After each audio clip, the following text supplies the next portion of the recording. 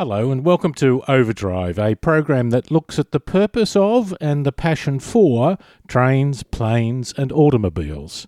I'm David Brown, and in this program we look at news stories from around the world, including Bosch Australia wins a mandate to be their world centre for trailer safety. We talk about what's happening with parking, one of the most passionate subjects for any local traffic engineer. We also road test the Nissan Juke. Let's just say it has a distinctive look. And in our panel discussion with Errol Smith and Brian Smith, we take a light-hearted look at stories, including what are the most effective car promotional videos. Have a question or a comment? Send it to overdrive@drivenmedia.com.au. Now, let's get the program going. First, the news.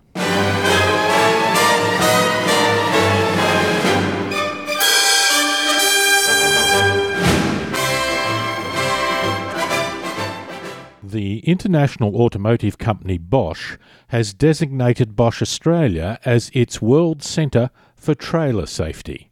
Go Auto reported that the local subsidiary has also been granted its own research and development budget for the first time, and this will be used, among other things, to develop the first trailer safety products. Bosch was hesitant to talk about the products they have in mind, except to point out that any product they come up with will be fitted to the towed unit, not the vehicle in front. Local Bosch president Gavin Smith said, "If it is towed by a 1972 Land Cruiser, it doesn't matter. If it's towed by a 2015 Mercedes Viano, it doesn't matter. We will make sure the trailer is inherently stable." The problem with electric cars is that they run out of charge and usually take a long time to recharge. Now in the UK, they are conducting off-road trials of new technology that will charge your batteries as you are driving along, not by overhead wires, but rather wireless technology embedded in the road. The trials are expected to begin later this year, following the completion of an ongoing procurement process. They are expected to last for approximately 18 months and, subject to the results, could be followed by on-road trials. If you would like to prove you are a good driver or that you don't use your car much in order to get cheaper insurance, then some insurance companies will fit a black box to your car to record how and when it is used. The safer you drive and the less kilometres you travel, the more you reduce your premiums. But now there is a concern that these devices could be hacked. Computer scientist Stefan Savage and colleagues were able to disable the brakes on a 2013 Corvette by breaking into a mobile device's Metro Mile Pulse dongle, used by insurance companies to monitor driving in exchange for discounts on coverage. In the mobile devices dongles specifically, the team found a host of serious security bugs. US President candidate Donald Trump has offended a wide range of people, from women in general to Mexicans in particular. Now he has taken aim at the American car industry. United Auto Workers President Dennis Williams branded Trump an enemy of the American middle class, heaping criticism on the billionaire's economic prescription for the car industry. Trump suggested that Detroit's big three car makers move plants to lower-wage parts of the United States. Moving to places where American workers' wages are lower is seen as a way to pay workers less. Trump has argued that companies such as Ford are moving plants to Mexico, which is even worse. Toyota is about to release a newly designed Prius, the first in almost 7 years. The Prius hybrid became the symbol of modern-thinking, environmentally sensitive people when it first went on sale in Japan in 1997. Some suggested it should be called the Pius. It succeeded despite, or because of, its quirky looks. But sales of Priuses in Japan, its biggest market, plunged 31% so far this year. Deliveries in the US dropped 14% during the same period. Companies such as Tesla, Nissan and BMW are now making a splash in the market with all-electric vehicles. With a degree of irony, Toyota will show the revamped Prius as it takes US orders for the hydrogen-powered Marave sedan, which it sees as the automotive technology of the future.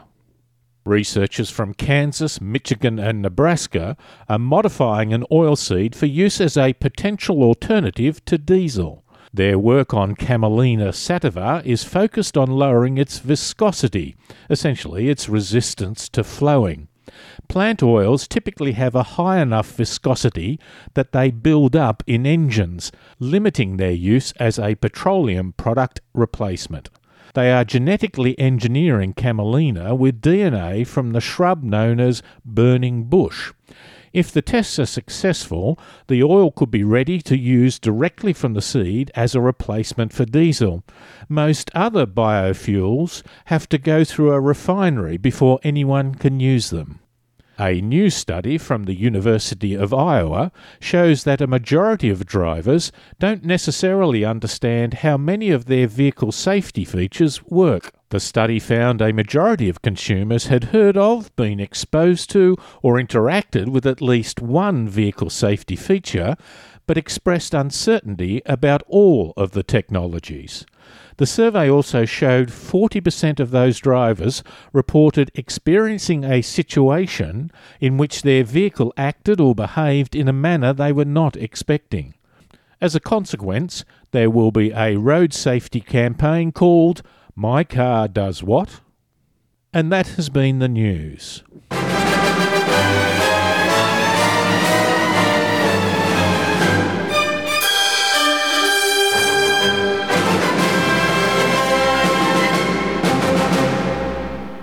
Hello, I'm Errol Smith. Overdrive's David Brown has just been to a seminar on parking. Is that a boring activity, or is it the very basis of our modern transport existence? And what is the role of meter maids? To tell us all about it, David joins me now. Now, David, I drive. Yes. Parking thing's important to me, but is it important to all of us? It is one of the most emotional issues in traffic engineering, and particularly at local government level. Indeed, recent meetings in the Gold Coast has been described as feral when they were discussing parking issues. It actually is getting worse, the pressure on spots, of course. We know that generally, but I mean, Sydney, I heard some figures, approximately 2,000 extra registered cars per week over the last 5 years. And, of course, we're not increasing our parking spaces by that amount of much. The other thing is, of course, it's a huge, big money earner for local governments. And I guess the final point is that it's been more and more being considered as a land use transport policy initiative. In other words, we're thinking about what we do for parking, not just to serve the parker, but to in fact try and affect their behaviour. Mm. So, I mean, emotion is one thing, but are we sort of rational about what we want when it comes to parking? No, not a lot. Apparently, in many a public meeting, there is screaming and shouting. There's some cases where people can listen, and in fact, we did hear from a guy who took people through the survey figures and the reasons behind what they were trying to achieve with some parking proposals. And indeed, some people, certainly not all, but some people then became advocates for the scheme. And so that can be quite possible. But there's still a lot of highly emotional sort of things to it. Now, one of the problems is politicians can be quite logical when they're in a closed meeting hearing the facts from their planners and engineers and so on. But when they get into a public meeting, they go all political. Some public servants have even made the suggestions that politicians can't speak at public meetings because they have their other avenues to be political, the media and council meetings and so on. So they really don't want them to speak because they just become extremely adamant and vindictive and abusive even in some cases. What towards people that are unhappy that they towards anyone who disagrees. Yeah, anyone who disagrees with the sort of the public opinion sort of thing, if that's, what they're trying to chase. So they Right. might sort of say, there's absolutely no problem. There's no problem with Yes. parking, so we don't need parking meters. And the surveys might show that, the occupancy rate's up around 100%, which means it's really just a huge pressure on parking. So different people in different circumstances, according to some of the speakers I heard at the parking seminar, apparently can react in different ways. Mm, mm. I mean, is the way we look at parking kind of changed, or has it just always been something people expect? It has changed because it was something that people expected. But it was almost an end in itself, a God-given right, if you like.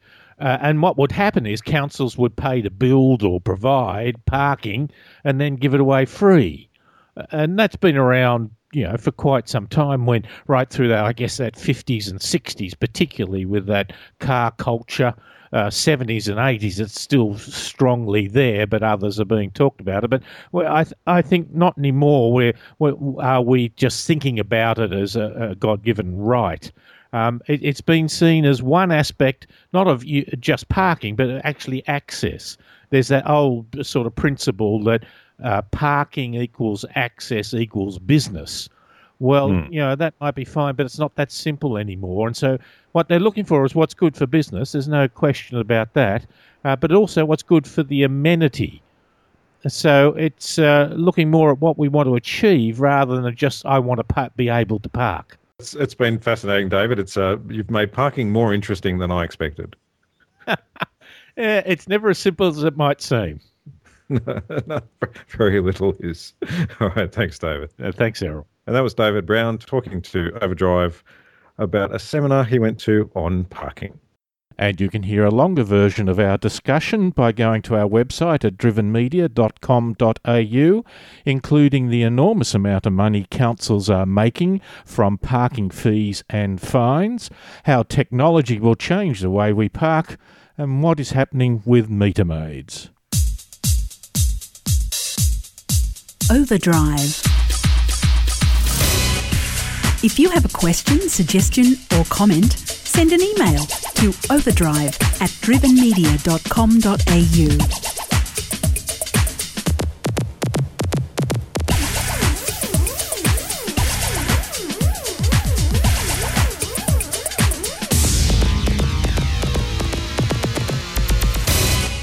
Let me say from the start, the Nissan Juke compact SUV, only its mother would call it pretty. We'll talk about its looks in a minute. It starts at $23,500 and goes up to $33,500 plus on-road costs, which can add up to 10 or so percent. The top of the range has a lot of features, there's no doubt about that, but in its vehicle sales, it's coming 10th in a segment that has 20 competitors, and so it's selling, so-so numbers. So should it be on my list of desirable cars? Brent Davidson from the Newcastle Herald and the Illawarra Mercury and I have been driving them, and Brent joins us on the line to talk about the experience. Brent, it has a distinctive look, doesn't it? It does. Look, I describe it as a rabbit caught in the headlights. It has this sort of, wow, what's going on? Look, surprised eyes, the whole thing. Look, it is a face only its mother could love, but the rest of the car is, the car is a good thing. Take it in as a singularity. It is a good vehicle. The front has round headlights. That's where it gets that look of startledness. We're so used to now almost squinting headlights that these round headlights are good. The other thing is the blinkers sit up high on the front of the bonnet almost.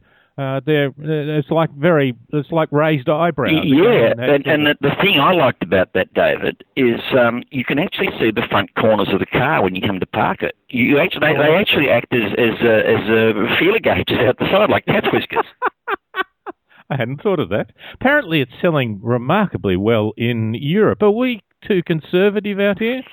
No, I think it has too much competition out here. I mean, you said it has about 20 in its class, and yes, it has. But when you come down to its actual competitive range in that pricing class, you can bring it down to about a serious 10 rivals, and you've got some hot stuff. I mean, you've got a Honda HR-V, Mazda CX-3. I mean, the two top sellers that sell for similar money. It even has its own half-brother, the Qashqai, which is a little bit bigger in that same price bracket for around about the same sort of startup money, $26,000. I mean, it's confusing, it's complicated, and if I was a buyer, wow, I don't know. I think I'd be flipping a coin, but I don't think, when push comes to shove, that I would be settling on a Juke unless I needed something that was particularly small, to park under the apartment block or as an inner city runaround car. Yeah, I was talking the other day about the colour of cars. If you look on the streets, most cars are fairly plain and boring, but maybe there's a little bit of cost in that as well to go up to. Other colours cost you money, but value for money is an issue you particularly think is relevant in terms of the Juke and what you can, and more particularly what you don't get for the amount of money you're spending. Yeah, look, as you said in the intro, the Juke is a very well equipped car. Even the entry level car with the 1.2 litre turbo engine, front wheel drive, it's got a list of things there. I mean, you start missing out on big items like, the digital radio, that's not there. Who needs it? Heated seats in the front. Who needs them? The things you're missing out on aren't that important in the first place. So, you're getting some really good equipment levels in this car. Nissan is one of those manufacturers that really specs up its cars. Yeah, but again, for example, the top of the range comes with the 1.6 litre. I think that's the same turbo engine out of the Pulsar Triple S. Yeah, but it is also the only one in the range that has all-wheel drive. So you can actually get the top of the range with front-wheel drive and all-wheel drive, and there's a price gap of around about, we'll call it $3,500, $4,000. Yes. It's interesting, not all of them in that category have all-wheel drive. The Ford EcoSport, Holden Trax, Honda HR-V, Peugeot 2008 and 3008, and the Renault Captur don't. But then again, others do, like the iX35 and the other one that's selling well, Mitsubishi ASX. Yeah. An oldie but a goodie too. Skoda Yeti, VW Tiguan, things have all-wheel drive. So it's an interesting choice. Would you want it in something that small that's likely to be a city car? Well, no, but then again, you see, I don't get the whole... Personally, this is the personal point of view. I don't understand the need for the SUV city car. No. I personally, my money would go on a small hatchback, and there's the thing when you look at the Duke's other half brother, the Pulsar, you get more for your money. You get a car that starts at $20,000 instead of $24,000, and you get the 1.8 litre engine, and more interior space, and probably just as much equipment. I haven't checked that bit, but you can actually get more bang for your buck. Brent, that has been great information. Thanks very much for your time. David, it's always my pleasure. Brent Davidson from the Newcastle Herald and the Illawarra Mercury. We were talking about the Nissan Juke, a small or compact SUV, which is on the market now.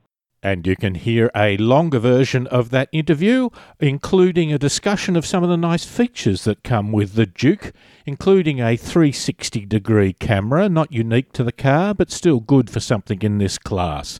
Just go to our website at drivenmedia.com.au.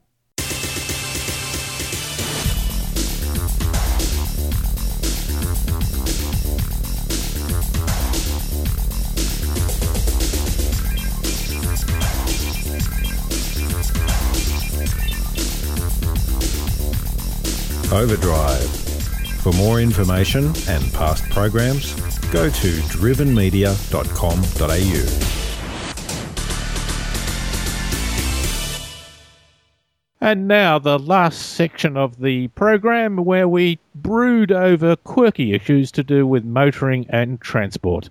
Joining me once again is Brian Smith. G'day, Brian. G'day, David. And Errol Smith. G'day, Errol. G'day, David. And Errol, you start us with a story. Well, David, I'm not quite sure where you start with this. You see, if it were released on April the 1st, you'd think it was a joke. But no, this is legit. It is the promo for the new BMW 7 Series. Now, some of the unbelievable features are wait for it, hand gestures. Now, if you watch the video of this, which is up all over YouTube, of course, you can wave your hands in the air. And like you just don't care. Absolutely. Well, if you can afford a $400,000 car, you probably don't. You can wave your hands and all these funny little silly gestures and change the radio station and answer the phone and things. I'm not quite sure what the two fingers one does. What happens maybe honks the horn. if you indicate to another driver you're angry with that he is, how should I put it, into self-gratification? If he's, what does the car do to you then? I don't know. But yes, go on, Errol. If you're in the back, and of course you'll have a driver, so of course you will be in the back. The back is not called the back seat or anything. It is the executive lounge, and it has a vitality program, whatever that is, and massage seats. It even has electronically deployable footrests, so you can lay back and stick your feet up. You can adjust the interior light ambience by changing the interior lighting to any color you want. And wait for it, it has the ambient air package with 8 different fragrances. Fragrances? Yes, you can change the smell of the climate control. Lovely. One of them is new car smell, so you can always... Always, even in the old version.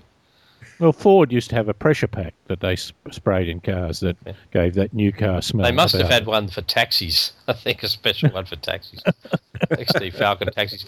The thing is, you've got to have something that other people don't have, and all the useful things are gone. Cruise control, automatic emergency braking is now coming into even base model cars. Well, it's all about comfort, isn't it now, David? I mean, the comfort and convenience. This thing has an automatic parking and unparking mode, so you get out of the car in your driveway, you press a button on the key fob, and the car will park itself in your garage and turn the engine off. And then when you want to get it back out, you do the reverse. It'll reverse itself out of the garage with the engine on, and you get in the car. It's pretty amazing. See, I quite like the idea of going through the features that it's got rather than doing a loud music, flashy pictures. I'd like them to tell what it is, although I find this a bit didactic. It's a bit telling you what it's all about. Yep. And I get a bit bored with the guy who's narrating it and keep getting pictures of him. I don't want to look at him. It's like a review, isn't it? It's like a car show review. Yeah, but it's interesting that obviously this is aimed at people with zillions of dollars. There's actually no mention of the performance of the car. So it's got something called Executive Drive Pro, whatever that is. But they don't mention the specifications of the engine or how quick it is or any of that kind of stuff. Yeah, that's all irrelevant. It's all about the it's all about the luxuries and the technology and all of those things. Yeah, but it doesn't tell a story in a way. It sort of says it will keep you in your lane. It doesn't say, imagine driving down the road and your mind wanders a bit and you move a bit. No, the car will pull you into line. If that told a story, see, all it's doing is presenting the technical facts. And we know from the climate change debate, the technical facts are not relevant. You want the narrative. You want to show what happens. Someone being saved by it. The emotion. Yeah. But the several times they mention in the ad the driver, as if because you have one, of course. Oh, that's why you're in the executive lounge in the back. So that lane departure thing. That's in case the driver dozes off. So the Speaker of the Parliament can just be in the rear. No, that's the helicopter version, Brian. Well, it's yes. You don't mind the ad so much as just don't like what they're selling, Errol. Well, I think it's actually the other way around. I think it's obviously full of fantastic technology that if you can afford it, you're gonna enjoy. But it's sort of I don't know. I guess it comes across a little too pretentious for me. But anyway. All right. Brian, do you have a tale for us? Certainly, David. This is a story of backlash, and it's a backlash against a proven road safety set of regulations. In the southern Campania region of Italy, near Naples, the city of Avellino, or province of Avellino's prefect, Carlo Sessa, I guess the equivalent of a mayor, has overturned rules relating to the the loss of license for drink driving above 0.08 or 0.15 blood alcohol.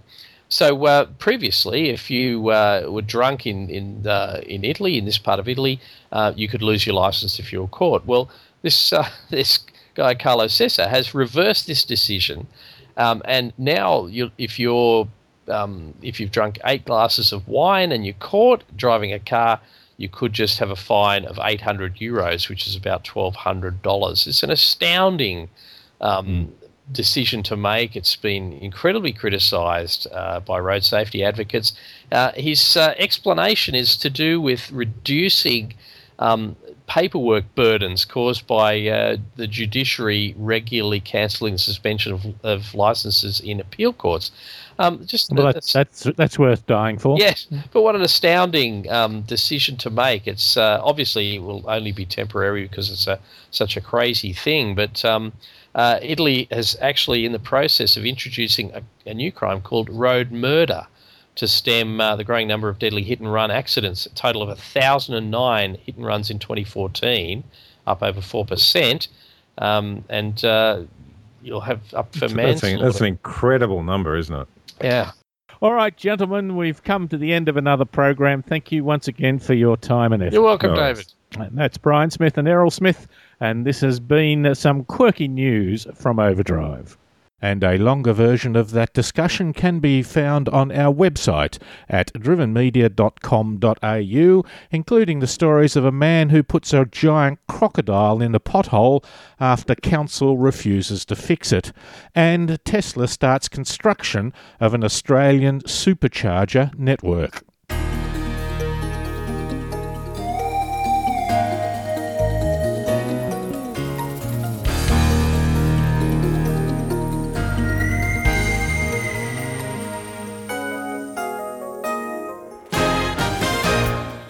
And this has been Overdrive. My thanks to Errol Smith, Brian Smith, Brent Davidson and Paul Just for their great help during the program. Overdrive is syndicated to stations across Australia on the Community Radio Network. I'm David Brown. Thanks for listening.